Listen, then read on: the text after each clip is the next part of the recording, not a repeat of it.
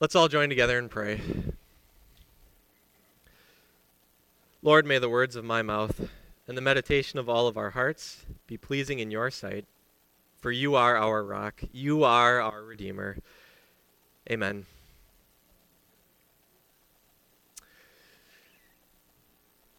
An October 2022 Future Pulse survey of about 11,000 workers from across the United States, from all across the world, revealed that about 2 in 5 people are feeling this. That's about 40% of people in that survey. They reported feelings of exhaustion or tiredness, feelings of cynical or negative thoughts toward their job, or at least more thoughts of distance and separation from their work, or they had feelings of being done, feelings that they didn't want any more, that they were ready to be done with everything else. In this survey, that gives us a pretty good picture and understanding of where workers are, where people are at in life. It really revealed that about 2 in 5 every workers are showing signs of burnout. If you Google burnout today, you're going to find this endless list of results that try to help you realize if you are going through burnout. And hopefully some suggestions of how to deal with burnout when you're going through burnout. But can you guess when this list of resources started showing up and started being a whole lot more in your face? You probably can. About 2020 till today. Because the pandemic not only brought death and disease and sickness and all those awful things into our life, for many of us, it pushed us past any breaking point, past the point of pressure that we felt in our lives. It left many of us feeling drained, like we've got nothing left. Now, I don't need you to raise your hand this morning and say, yes, that's me. Because I know.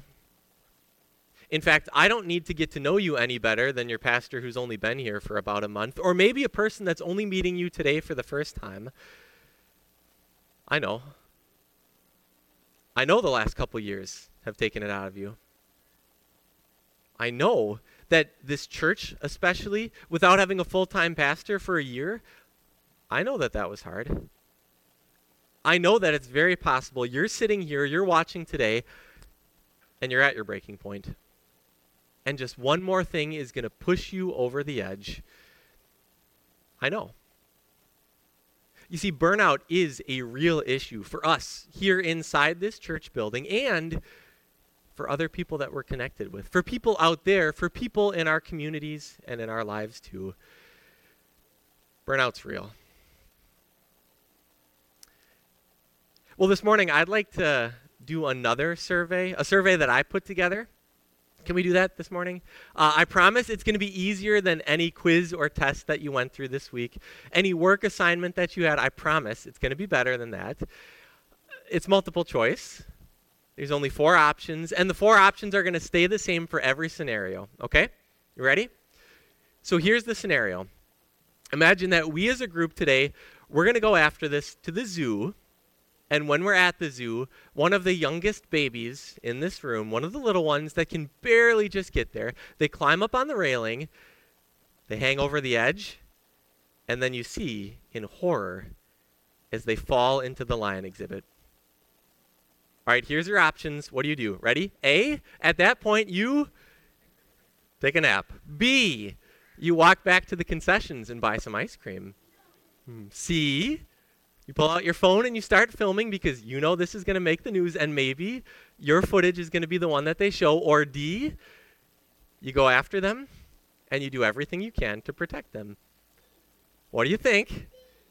D, I hope. Otherwise, you're not going with my kids to the zoo, right? D, you go after them and you do everything you can to protect them. All right? Now imagine that they pull you up out of the exhibit. You made it. You're safe. It's all good. It's all fine. And, well, You're at the zoo and the little kid wants to keep going. So you keep going to the next place and it happens again. And they fall into the wolf den too. Ooh, wolves are good, right? Except when you're in their exhibit, right? Not where you want to be. What happens? What do you do? A, B, C, D. What do? You, D. You go after them and you do everything you can do to protect them, right? All right, imagine it happens again with the leopards. Imagine it happens again with the bears. Okay, and then another time, instead of falling in, they've learned their lesson. Instead, somehow they find a crack in there and they stretch their little arm through the glass, reaching out to the poisonous snake on the inside. What do you do then? D. You go after them. You do everything you can to protect them. Of course, this is what you do. Now, if you actually went through that, you would feel burned out. If even one of those things happened and you were part of that experience, I can promise you, because I know for myself, I would feel more drained and burned out than any other stress-filled day in my life. It would take me real hours of doing absolutely nothing going on for me to feel like I'd be worth anything after that, because that's draining. That's what life can feel like for us, right? One draining experience after another, building up again and again until it feels like you and I have got nothing left to give. It's in this messed up, draining world that we live in. That's the exact same draining world that Isaiah lived into. That's why God helped him see through this messed up world reality into a better reality, a future reality that isn't like it is here. God showed him this reality in which the wolf will lie down with the lamb. The leopard will lie down with the goat, the calf, and the lion, enemies, food, and the yearling together. A little child will lead them. The cow is going to feed with the bear. Their young will lie down together. The lion doesn't eat meat. Instead, it eats straw like the ox. The infant will play near the cobra's den, and the young child will put its hand into the viper's nest. Just even hearing about that, like that stresses me out in my mind. But Isaiah sees this time when normally you would have to jump into action and try to save and do your best to make things work okay. And instead, because that world is different, what does he do? Nothing. Nothing has to happen. Everything is good in this reality. Instead, he sits there and he can rest. That's not what you've learned from your life experience, is it? I think instead, the rest that we try to find comes a little bit like this. It sounds like, if only fill in the blank, then I would get some rest. Oh. If only the kids wouldn't fight just for one day, then I would get some rest. If only nobody would wake up and bother me and pester me before 8 a.m. and I'd have some alone time, then I'd get some rest. If only people stopped reminding me about the homework assignment, the work project that's due, and that deadline that's coming up. And if I don't meet that deadline, then all the bad things that are going to come from it.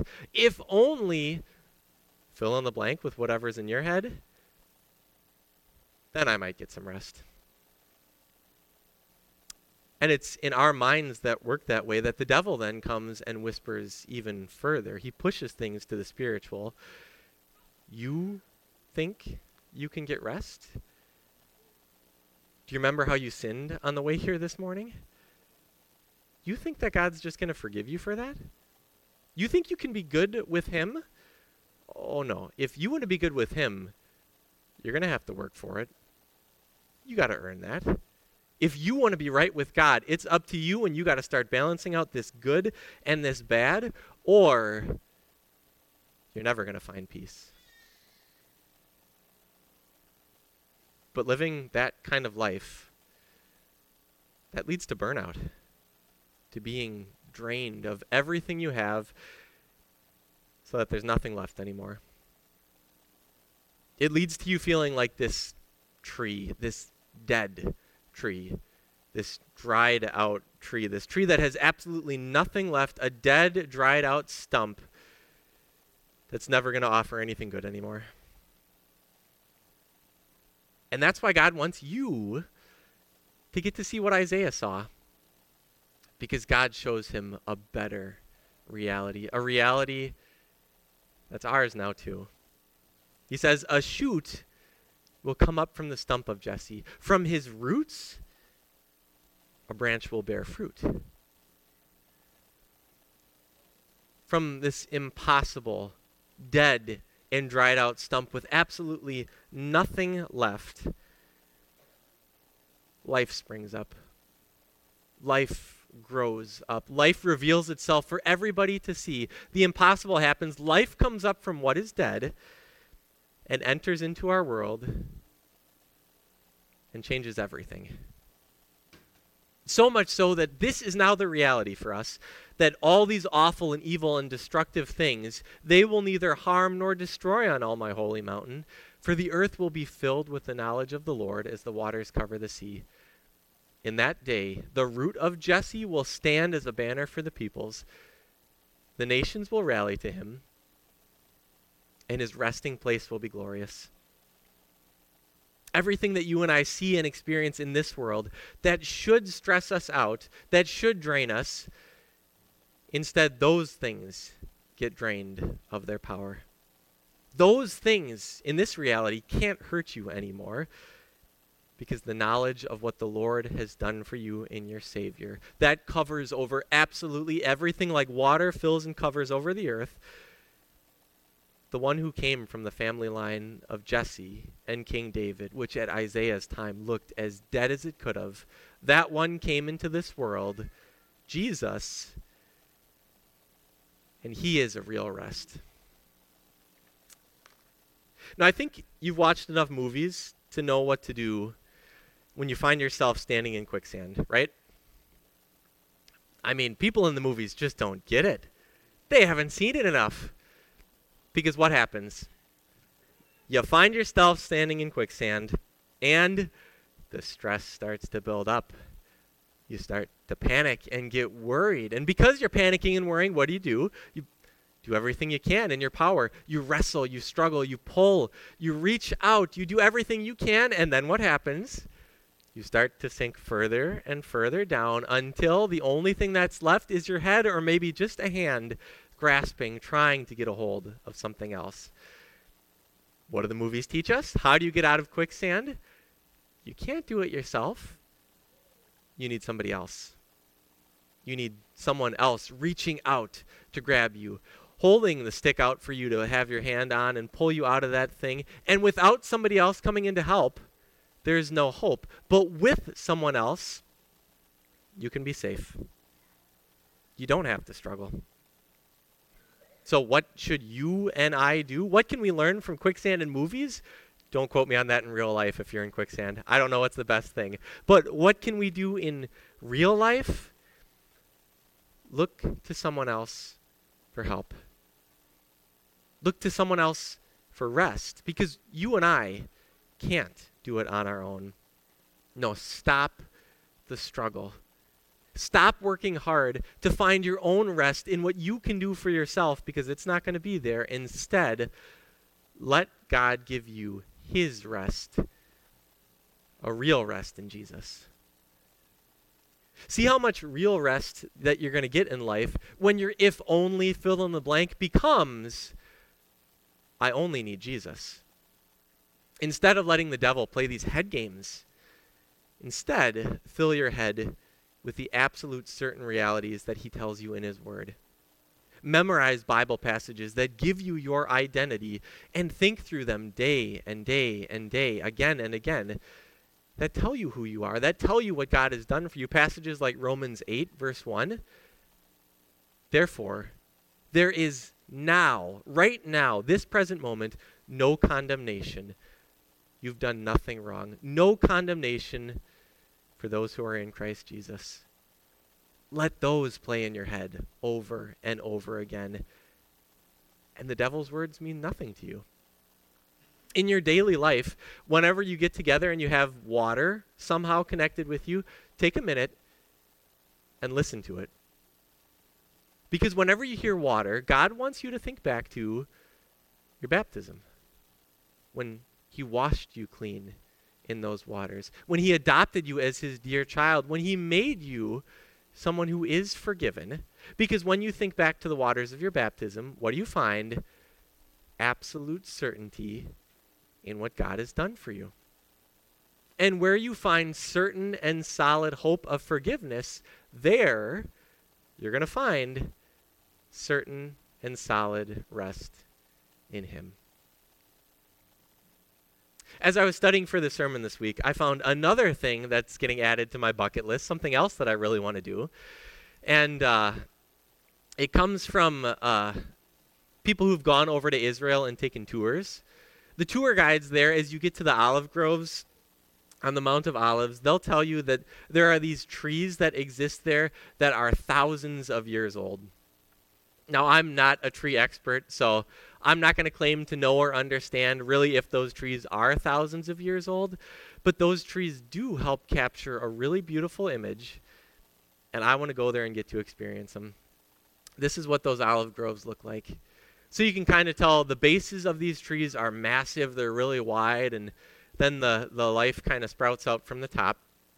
Here's how it works. So way back at one point, somebody planted these olive trees, and the tree lived, and the tree grew up, and that tree died.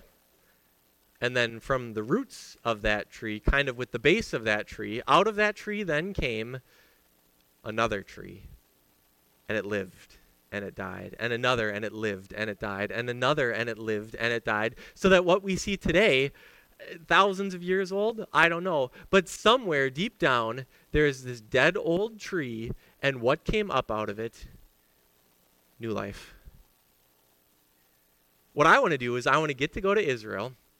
I want to sit under one of these trees, and I want to read through this passage of Isaiah, because this is what God is trying to teach us, that from what looks dead and burned out and done comes new life in Jesus. Now, that's not really a practical solution for us, though, is it? If you're feeling burned out this morning, that's not going to be the way you're going to deal with it. So what do? Rest. Stop struggling.